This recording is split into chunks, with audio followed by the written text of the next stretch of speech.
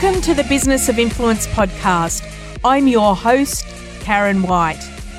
If you're a creator or a community maker looking to expand your influence, increase revenue, profit, and productivity, you're in the right place.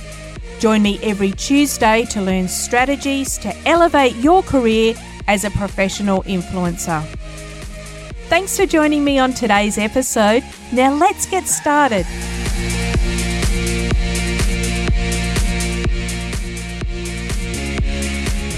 Hello Moots, have you heard about EGC yet? You're probably familiar with UGC, which is user-generated content. EGC is employee-generated content, and it's coming in hot for 2024. EGC refers to authentic content created by employees, offering a unique insider's perspective on a brand's culture, their values, and their day-to-day operations. This form of content is getting significant traction as it really leans into transparency and fosters a genuine connection between the brand and their audience. This rise in EGC marks a shift towards more organic and relatable corporate storytelling, which I think we will all agree is long overdue. It empowers employees to be brand ambassadors and to share their experiences and insights in a way that's intended to resonate deeply with consumers and stakeholders. It is marking a potential shift away from other forms of traditional brand advertising too. So where's the opportunities for you as an influencer or content creator with EGC? It's there. Let's get you set up to be ahead of the curve on tapping into this emerging content trend by starting off by understanding EGC. So EGC, just to recap, employee-generated content is this powerful form of content messaging where employees create and share the content about their workplace experiences, insights, and stories. This content is distributed as other content would, so it's often shared on social media and corporate platforms, and it gives that behind-the-scenes look at the company's culture and their operations. Unlike traditional advertising, UGC or influencer content, EGC is created by the people within the organisation, and it gives it an air of authenticity and personal touch that's hard to replicate. So let's contrast that with UGC, user-generated content. We know that UGC is created by external consumers or fans of a brand, and influencer-generated content, IGC, is created by external influencers or thought leaders. Employee-generated content is distinct as it originates from within the organisation itself. UGC often reflects customer experiences and perceptions, and influencer content is usually far more polished, aligning with the influencer's personal brand and the marketing goals of the company. In contrast, EGC provides this insider's view, blending authenticity with intimate knowledge of the company. Everyone loves a BTS, and this is where EGC is so powerful as a marketing tool. Getting that little peek behind the curtain, and it's thrilling. We really like it. We like to see what happens behind the scenes. And I think that contributes to the rising popularity of EGC. It's authenticity. And I've spoken about trust and authenticity in the past couple of episodes of the podcast, and how in this time of consumers being increasingly skeptical of traditional advertising, EGC stands out as it's perceived to be more genuine and trustworthy. Perception being the key word there.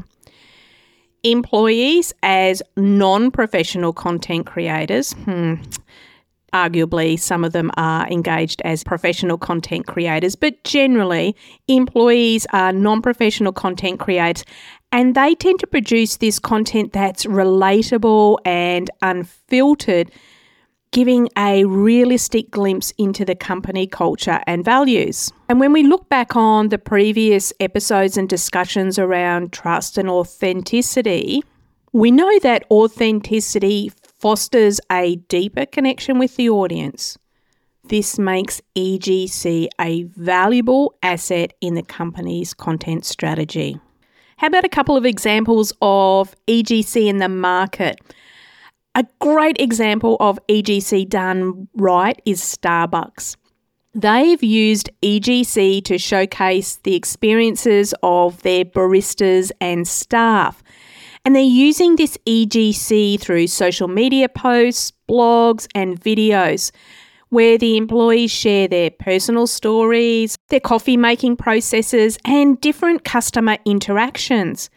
Using this approach has humanised the brand and also given a platform for employees to express their passion for their work and working with Starbucks, effectively turning every employee into a brand ambassador.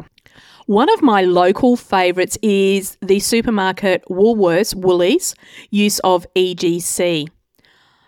I'm not sure if the statement I'm about to make is folklore or fact, but there are a number of employees during COVID who absolutely blew up on TikTok. Woolworths made a smart move and engaged one of those creators, or at least one, to generate EGC content. The creator had already built a big audience on TikTok, and from there he was in the prime spot to be appointed to EGC creator for the brand. I'm going to talk on how you can leverage similar opportunities for yourself shortly in this episode. First of all, I want you to consider how the impact of these EGC campaigns on brand image and audience engagement is big. I'm going to keep saying it. Authentic stories from employees build trust and credibility as they provide this unfiltered view of the brand. This transparency is appealing to consumers who prioritise authenticity and ethical business practices. And we know that EGC has shown to increase audience engagement as people are more likely to interact with content that feels personal and genuine. By showing real faces and stories behind the brand, companies create a more relatable and approachable image, which can then significantly enhance customer loyalty and brand affinity. Think about how many brands that you've connected with on your platforms because you see the founder talking about their product, giving you the behind-the-scenes look at how it's made, how it ships. Let's do a pack my order with me. In fact, I think I've even seen creators on TikTok charge an extra amount, like $30 or something, to have their order filmed and streamed on TikTok while it's packed. I mean, if that isn't an awesome upsell by a brand, I don't know what is. Before we get into looking at opportunities for you and how you might be able to specialise in EGC, I just want to discuss EGC in the market a little bit more to deepen your understanding around this. We know so far that brands are going to use EGC as a marketing strategy for 2024 and beyond. We understand about the demand for authenticity in brand communications and that EGC offers this genuine and relatable perspective that traditional marketing methods often lack. EGC is also cost effective as it leverages the existing workforce as content creators And we now know from research that EGC has a high level of effectiveness. A study by the Marketing Advisory Network suggests that brand messages reached 561% further when shared by employees, compared to the same messages shared by official brand social channels. That's mind-boggling. And EGC has shown to boost engagement. Content shared by employees receives 8 times more engagement than content shared through brand channels. So this increase in engagement amplifies brand reach, but also enhances the overall brand image. Right, so now we've set the landscape of what EGC is and why brands are looking to incorporate EGC in their content strategy for 2024 and beyond. What about the opportunities for influencers and UGC creators to specialise in EGC? Do you feel like it was just a hot minute ago that we were talking about UGC creators? Because it was. If you're catching up on UGC creators, head back to episode 16 to learn about what is a UGC creator. I'm going to link that in the show notes. And there's another really good episode with Sienna in the Sun, who left her job and is now a full-time UGC creator.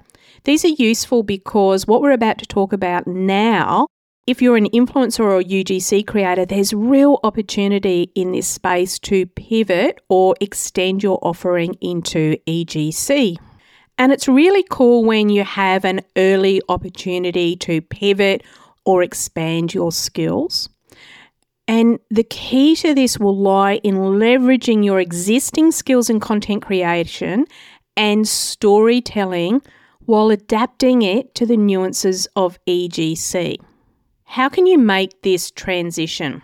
If you're already a full-time content creator, check out the job ads for brands advertising for EGC creators.